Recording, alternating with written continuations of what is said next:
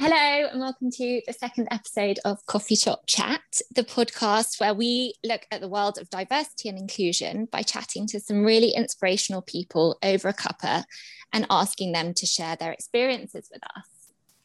Today, me and Rhea are super excited to invite our lovely colleague Jaski along, who actually heads up our diversity and inclusion here at Nudge. Today, she wanted to kind of share her story and also delve into Vaisakhi, a bit more about the Sikh community and what that's like. Also look into gender equality and what's happening in India at the moment, because we know that's close to her heart. So welcome, Jaski. It's so nice to have you on the podcast. How are you today? Hi, Rach. I'm good, thanks. How are you? Yeah, very good. Thanks. Very good. As mentioned, we're really excited to have you on today. So yeah, as obviously you know, we're running these podcasts and coffee shop chats. You know, if we were in the coffee shop right now and we were sat having a conversation about what we're going to discuss today, what your order would be? Oh, I'd have to go for the normal hot chocolate with whipped cream and marshmallows. All the works. Sounds good. How about you, Rhea? What do I fancy today? I don't know. I think I'm in need of a bit of a coffee boost, so maybe I would just go for an Americano. Nice, I like that. And what about you, Rach? I think I'd go for a caramel latte with lots of froth. Nice. And I haven't had breakfast, so actually a snack might be quite nice. So yeah, that's probably what I'd go for. But yeah, hopefully very soon we'll be able to actually sit in a coffee shop together and do this in person. So fingers crossed. Definitely. That would be great. So yeah, Jaski, so excited to have you here. I guess, you know, this is really important to you and you wanted to talk about a couple of things today because, yeah, diversity and inclusion is something that's very close to your heart. So I don't know if you wanted to just delve into that and why you wanted to be on the podcast today. Yeah, so I've realised once I started my career and getting into work after uni, D&I was actually something I was really passionate about without actually knowing kind of what it meant. But I knew there were certain areas that I was really interested in and wanted to educate people. So one of them for me would be my religion. So I was born into a Sikh family and just I want to share what that kind of means in like the modern world and what it means sort of in the West and away from India, from where it obviously originated. So I'm hoping in this podcast you can learn a lot about me, also about the religion, and then quite a bit about what's going on in India and how that affects a lot of those who have migrated away from India and into the sort of West. And I guess one of the reasons that we kind of wanted to talk to you specifically this month was because it was the Sikh festival of Vaisakhi. Are you able to just kind of go into share maybe a little bit more about what that kind of means? Yeah, of course. So that was on the 13th of April. And normally, because obviously we're still in COVID, the Sikh community would hold like huge like parades around towns where we would like sing prayers and offer out free food and like education books to anyone who wanted to join. So though it would be mainly Sikhs, everyone and anyone would be welcome to take part. So you may have seen it before where we've got like huge Sikh temples, the Gurdwaras, so like Birmingham, Southall, like Manchester. You may have seen it and been like, oh, the roads are blocked, but it's normally just us parading around, celebrating our faith and religion. Mm-hmm. So this year is a bit different because it also, along with the religion side of it, it's a harvest festival in Punjab. So we've got farmer protests that have been going on since November last year. So I thought it'd be a good topic to cover as obviously they're providing the harvest, not only for India, but pretty much the whole world. So I thought it'd be a good way for people to be educated on a topic they maybe haven't seen so much, but it is over social media.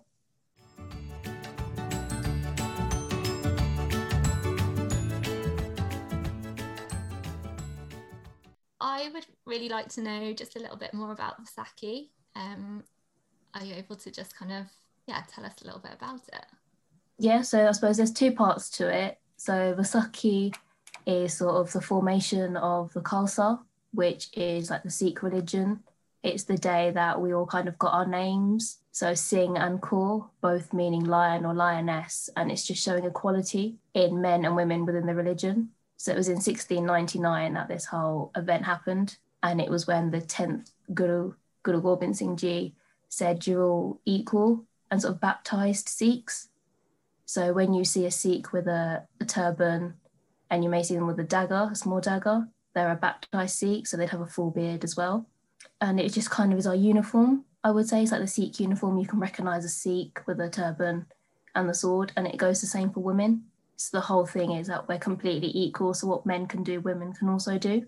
So that's like the origin, and that was in like Punjab, north or west of India. It's a state in India, borders Pakistan. It wasn't really like solidified and seen as a world religion until like 1699 and 1700s, when more people would become like initiated Sikhs, baptized Sikhs.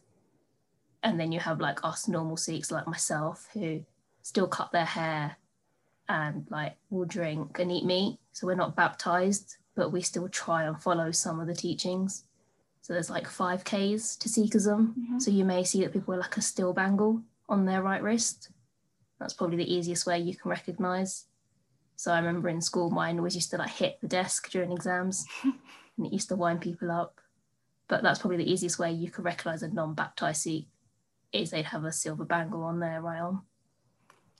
5 symbols, is that something that you have to wear like all the time, or like you have to have one of those symbols on all the time? Yes, if you were a baptized Sikh, you'd have all 5. So you've got the first K is a Kirpan, which is the dagger. So only a baptized Sikh would carry that. And it's a sense of, you use it as a last resort to help people. You don't use it first one. It's not for ourselves, it's for others. So the whole point of Sikhism is like we're there to protect others and help others and push equality across the whole human race. You've got Kesh, which is your hair. So our hair is sacred. It's a gift from God. It grows, so it's like alive. So you shouldn't cut it. Like you shouldn't. So if you were to go through, so a baptized Sikh was told to save their life, they'd have to shave a bit of the hair off to have surgery or something.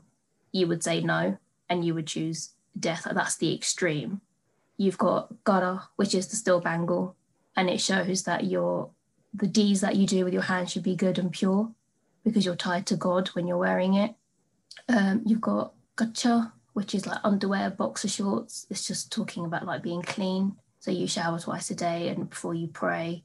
And then you've got Kanga, which is a really small comb that you would keep in your hair, and you'd use that to brush your hair twice a day because it stops you tugging out loads of hair. It's like keeping it tidy and clean because it's so sacred.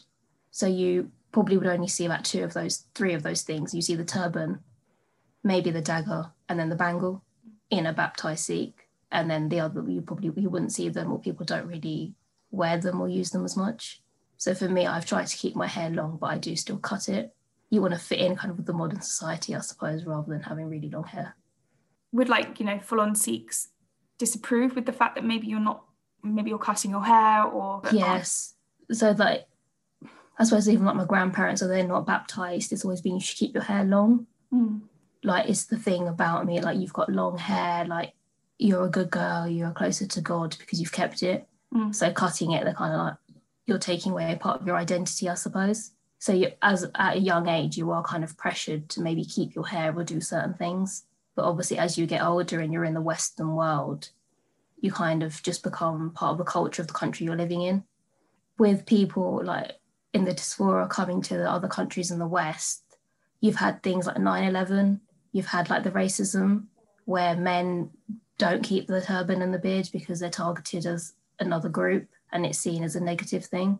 And I suppose women in today's society, I don't know if any of you've seen a baptized Sikh woman, but it's like new to you. I suppose it's strange, so it causes that kind of the fear and the question, like you're not sure.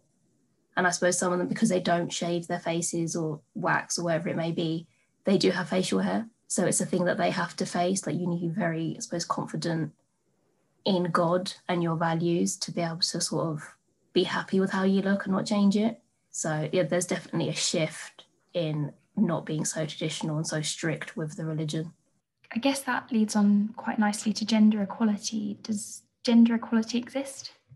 So within Sikhism, yeah, so I think it was one of the first religions to have female priests. And you would have like women who fought in battles and wars as well. So they're seen on the same level. They can wear that same uniform. So it's like complete equality, like we're on the same level. Whatever a man can do, a woman can also do. And there's a saying within the scriptures that says, like, from her, kings are born. Like, man is born from a woman. So without a woman, like you can't reproduce. Like, there is no way. So why should she not be seen as just as powerful, if not more, than a man?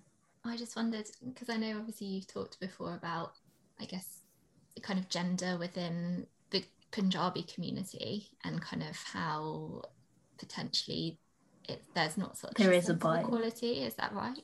Yeah, so the religion itself teaches equality, but then there's always that battle of religion and culture. So the culture side of it is women are beneath men and like enslaved to men, because that was the old way of thinking in India. But then that's where the religion came in.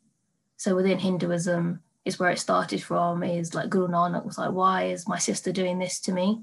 Like, it doesn't make sense. We're both human beings, we're both on the same level. She's my sister. So why am I more powerful than her? Why am I seen better than her?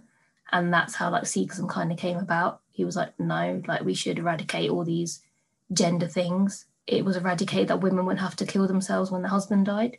So in India, you burn bodies. So like Hindus and Sikhs will burn a body, we're cremated.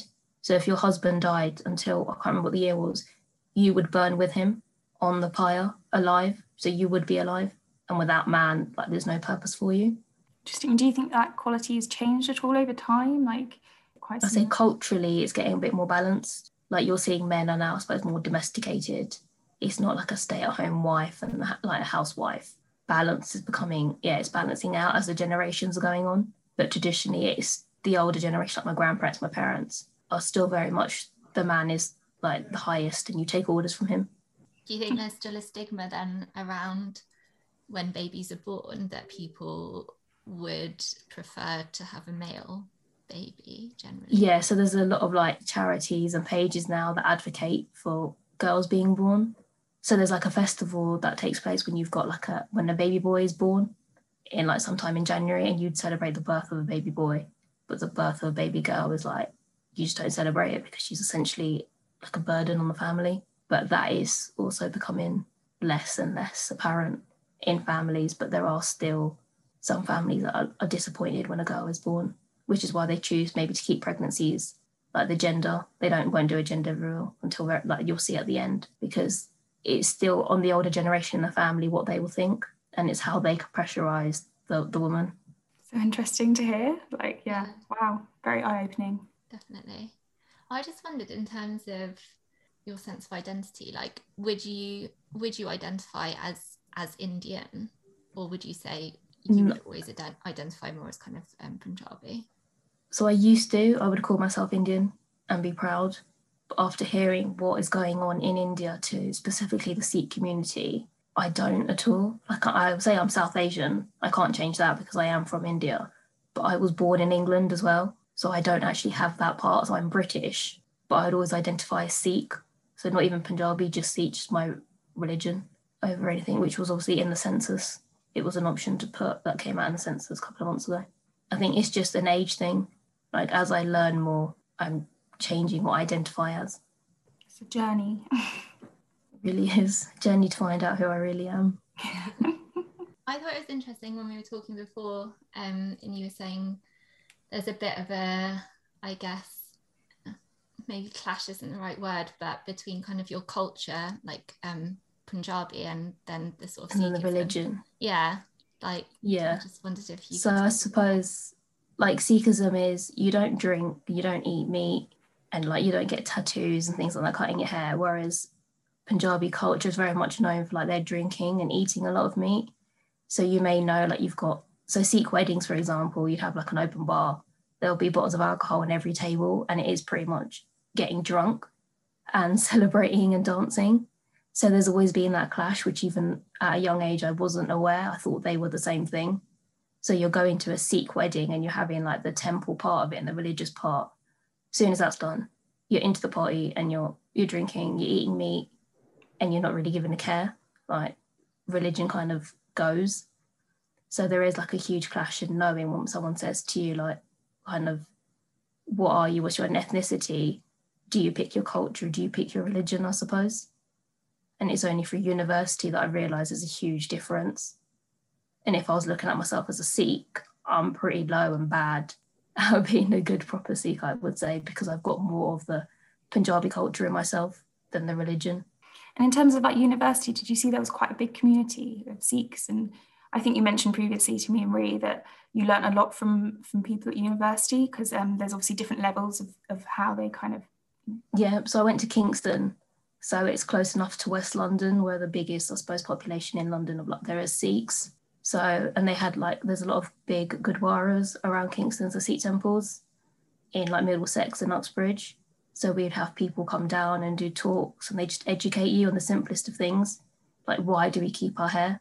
Like, my family aren't, they're traditional in some senses, more of the culture than the religion. So I was kind of learning for the first time about who I was from other people at university. And then I'm coming across baptized girls and women. Like in Crawley, we don't have any, or like maybe a few. So to see a baptized girl my age at university was like, wow. Like, basically, I should be like you, is what I should be. That is the goal. But it's just facing, like, unless you're kind of brought up in that environment, it's hard to understand how to become that level, to like accept you're perfect how you are, and that's why God made you. So I definitely, like, university was the hugest education trip in not just my degree, but in who I am. Wow, that's really inspirational. And did you find there was quite a big gap in communities? I suppose on my course, there wasn't very many South Asians or sort of anyone maybe of like that sort of background. So I stuck kind of with the society, so like the Sikh society basically, because I realised I'm learning something about myself that I maybe didn't even know at school. Like my school, we didn't have many Sikhs or many other like South Asians either. So I was very much like the westernised sort of British culture, because I didn't know anything else, or that there was something else for me to learn and connect with. And then I suppose, at university, I would have my course friends, but then I'd hang around mainly with, I suppose, other Sikh or Punjabi people, because you're going out, you're listening to sort of the same music, the same films, and obviously like my language, like I became more fluent in Punjabi. How did you find entering the world of work after university? It actually took me a while to find a job, but that's because I didn't know what I wanted to do. But my first job was within like West Sussex, so where I'm like from Crawley in Redhill. So it was like people that the culture was back like at school. So sort of like more white people, I would say. And like there wasn't really like Eastern Europeans or anyone, and a few sort of South Asians. So I kind of went back to my old ways, and I kind of stepped away from my religion and my culture, and was kind of like, oh, I'm back at home. This is where my work is. And I was kind of like, I don't know, the odd one out, because there wasn't many religious people around me, or other Sikhs actually, like even on my direct team. So yeah, it was hard. And then I think moving into London, where you're meeting new people from other backgrounds, I kind of slipped back into my uni ways, like, oh yeah, like, this is actually who I am. And I do want to go to the temple on Sundays, and I do want to like pick up more religious events and celebrate them and like be proud of my identity. So I think it's like coming out of my small town and moving into like London really helped me to understand my identity and be proud of it. Yeah, no, that sounds amazing. It sounds like quite a journey as well. Do you still feel like you're on that journey? Do you still feel like you've got, Definitely. I think I keep fluctuating. There'll be days where I'm like, oh yeah, properly on it, and like feeling really religious. I'm thankful for God for everything I've got. And then there's days where I just forget, and I'm just like everyone else, and you just feel sad for yourself, and you just like get on with your day, and you don't think about anything. You just think, how can I have fun? And that could be like going out or just whatever it may be. But I think with diversity, inclusion, and Nudge, it's now bringing out that side of me again. I want to educate people. I want to have a conversation with everyone. I want people to know, like, this is who I am. This is where I come from. And then hoping it would trigger the same conversations from others, so I can learn about other people's backgrounds and their identity as well, and how they see themselves in the world. Absolutely. Like, I mean, for me, for example, I feel very sheltered sometimes from what's going on, and even like having a conversation like this with you, it really is quite eye-opening and a real learning curve to know like how diverse, the world is out there, and how much we can learn from each other. So yeah, this is like a really valuable conversation for, I think, a lot of us, in terms of what we can do and how we can kind of open up the conversation more and learn about each other. Yeah, I think it's nice just to delve a little bit below the surface, isn't it? We all know each other on kind of in a work capacity, but actually, yeah, to kind of find out people's kind of wants, needs, desires, like all of their, identity, background, all of that. Yeah, like definitely. I remember at one point, I remember thinking, I've got brown skin, but I don't see myself as like being brown or South Asian. Like I'm just another person like everyone else is around me. And it's not till you like look at yourself, you're like, oh yeah, there are things about me that are different. And I think we've all got that within us. So Rachel, you said you feel sheltered, but there's probably a lot about you that is unique that other people haven't experienced or seen. And it's just like sharing it, even though you may think it's boring, it's probably not. We could all learn a lot from each other. Yeah, no, that's a very good point, actually. I didn't think of it like that. Thank you for sharing. I like the way that exactly it makes you, I guess, reflect on yourself a lot more. Like, I think sometimes, I guess, you know, in this time of lockdown, we've had a lot more time to kind of self-reflect, but it's difficult sometimes to actually just kind of sit down and take that time and just think about like, who am I, what makes me tick, where have I come from, what's important to me, all of those kind of questions. But I think like having this space with the kind of D&I meetings and steering group and stuff, like, just is really helpful in kind of making you think about those things, which is great. Yeah, I suppose with social media now, it's easier to find people to like to connect with or to learn things. Like it's all there at your fingertips now, whereas before it wasn't, and you'd have to maybe pick up the newspaper or it wasn't spoken about as much. Whereas now it's a much more open, accepting world, and it's just that you can search anything you wanted and it's there, and it helps you with those first steps of just finding out something on the most maybe obscure thing. I think that's even like the case, you know, we're sat at home more, like maybe, you know, we're watching the news more as well, and there's a lot more going on in the world that I think we're all starting to learn more about, like climate change, you know, protests and everything like that. So I think it's a really valuable time to learn about what's going on in the world, because it is tough at the moment, even from COVID, but all around the world there's people struggling with different things. And I guess actually that leads on probably quite nicely, Jaski, to kind of a subject that's quite close to your heart today, or like at the moment, in terms of the protests and the farmers in India. So I don't know if you wanted to, because I know you want to share this and kind of open up and make people more aware of it, because it's maybe not covered as much on the news as, you know, you would like it to be. But I don't know if that's something you wanted to touch upon and talk about. Yeah, so I suppose there are two parts to Vaisakhi. So the first part is obviously the religion and Sikhism and the formation, but the second part is it's a harvest festival. That's what it's known as in Punjab. So at the moment, there's a farmer protest going on in India. It's been going on since November. So it's about 135 days now, and it's been going on. There's been 350 deaths over 135 days of farmers in India protesting for these new bills that the Indian government are trying to pass. So essentially it takes away sort of a minimum wage. So now farmers are being exploited, or will be exploited once the bill's passed. They can sell, their crops can be sold for the smallest amount. They're not guaranteed a price. So just imagine yourselves applying for a job and they're saying, actually, on this day, I'm going to pay you £5, but next week I only feel like paying you £1. And there's the whole thing with the COVID and the pandemic of financial well-being, but we're forgetting about the people who aren't in corporate companies, who don't have anyone fighting for them. Like, we're talking about farmers in a state where not everyone has access to Wi-Fi. Like, they're small villages of people, and farming in India is like 58% of the occupation. So they're not only feeding India, they're feeding the world. So India it's got the biggest spices. So you've got like pepper, turmeric and cinnamon. So you think about it when you go to Costa or Starbucks and you want a cinnamon latte or something, or like pumpkin spice and turmeric coffees in the winter, where is that coming from? It's coming from these farmers in India that people don't know about necessarily, or aren't thinking too much about because it's not at their front door and they're not seeing it. But these farmers are in their 80s and their 70s, and it goes all the way down to young children of like 2 and 3 who have been on the streets in Delhi through the harsh winters for over 135 days.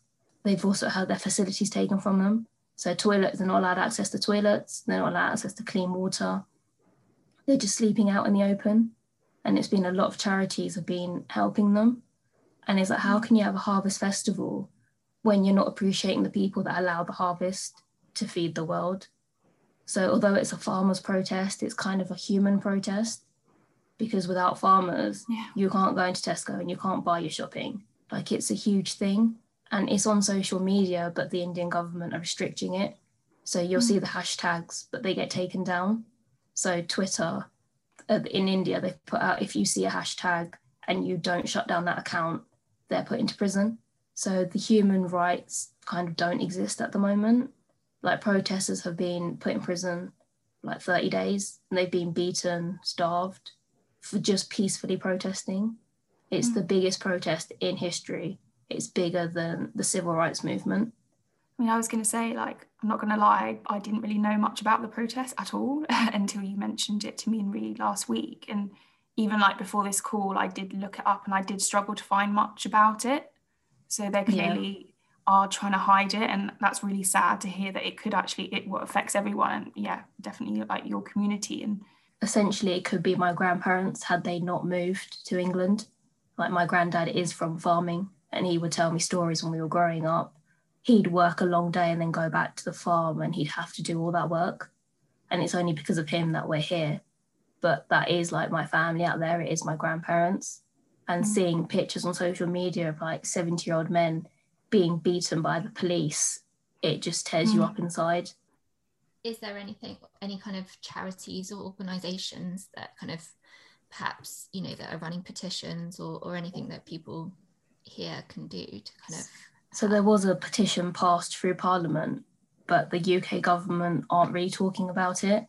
They seem to think that it's like a Pakistan-India issue, where they've had previously that's been going on in the past, whereas this is like a specific group of people are being targeted. So I just want to point out, it's not just Sikh farmers, it's Hindu farmers, it's Muslim farmers, Christian farmers. It's all farmers in India are protesting these bills, because essentially they're not going to get paid and they're already in debt. So farmer suicide is one of the biggest killers in Punjab, because they can't fend for their family and they can't see them starve, that they'd rather take their lives. So there are like Khalsa Aid, it's probably the biggest charity. They helped out with the Kent lorries that were stuck during COVID when everything with Brexit happened as well. So they help everyone all over the world. They're not just based on Sikh communities. They will help third world countries as well. And they've got like a Khalsa Aid India, which are helping. And also United Sikhs based in India and America. So they're offering medical care, free medical care, and as well as like therapy and talking to people, because not only is it a financial matter, it's also a mental health that they're being affected. So these farmers, it's the first time they've maybe sat down with a professional who's asked them, like, why do you feel depressed? Like, what can we do? And thinking of ways around, like, not suicide, basically. And not only that, these farmers have been giving out food. So one of the key principles of Sikhism is giving out free food, so Langar. So around the borders of Delhi, there are a lot of poverty, homeless children and anyone. And it's a chance for them to come get a warm meal any time of the day. So a lot of children that maybe not have been fed, it's amazing for them because they've got this opportunity to always come and get a free warm meal from the farmers. So although they're losing their wage and they've said that they're going to stay there, they'll stay there till they die. When you say they'll stay there till they die, stay where, as in stay at the borders of Delhi. Yeah, they will continue to protest until the bills are taken back and not passed through. Because essentially, if they don't keep protesting, they will starve anyway. But they can't live off not having a minimum wage. So a lot of the men try and fight. Yeah, a lot of the men have said, if I don't come home, like, we're just dying on the streets there. So I just wanted to raise awareness to this huge thing of, it's meant to be a harvest festival, and we're celebrating the harvest, but we're not celebrating the people that provide the harvest. And if this was happening in the UK, what would the UK government be doing? Like, what would be happening? What would the people in the UK be doing to the UK government? And I mean, in terms of, I think is it the 13th? Is it next week, the harvest festival is supposed to be going ahead. We still be celebrating it? Like, how's that going to work? So I suppose the Harvest Festival we wouldn't really celebrate in the UK. It would be celebrated there, but for us, we would go to the temple. And over the weekend, there would be 3 days of like continuous prayers, and people would just go into the Gurdwara or the temple. But in India, they will probably still be celebrating at the borders. Yeah. They will find a way to celebrate because they know that they're amazing and they're feeding the world, and they'll show the government, you can't stop us no matter what you do.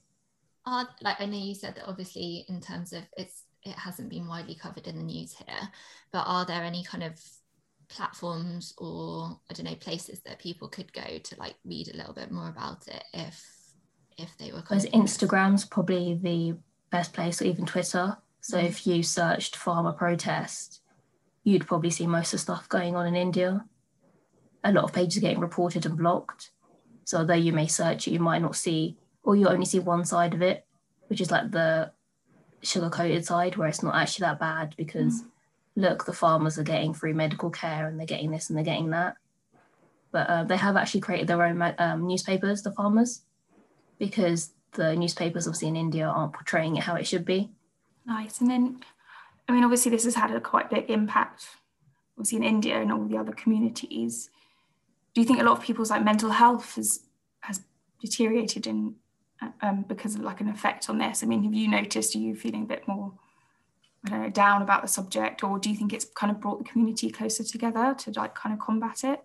It's definitely brought the community together. So we have ups and downs, I would say, within like the Sikh community, where things will happen and we'll be really united and really close. And then we kind of forget and it drizzles out. Just like, so I say, Black Lives Matter, communities came together and then you kind of forget about it a few months down the line. And then it spikes up again because of something. Looking on social media is hard during the pandemic because you're just seeing these pictures that just bring you to tears. And with mental health as it is already, like you're already quite vulnerable because you're not really seeing anyone and we're kept like in isolation almost.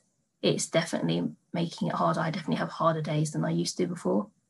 So, and this is me being like first generation, like separated from it. Some of my friends still have grandparents out there who have got family members going to these protest sites. So I can't even imagine what it's doing to them. But definitely I think the mental health and my well-being outside of India is being affected. And then the farmers themselves, I can't imagine what they're going through. I can't even camp. Like I won't even sit in a tent with like a fire. So for them to have gone through the harsh winter, and now obviously they're facing summer, so there's mosquitoes and malaria. And honestly, I give so much credit to them. Do you go over to India much? No, so I've only been twice in my life, when I was 4 and when I was 9. And my granddad used to live out there, but he sold everything we had because all his grandchildren were in the UK.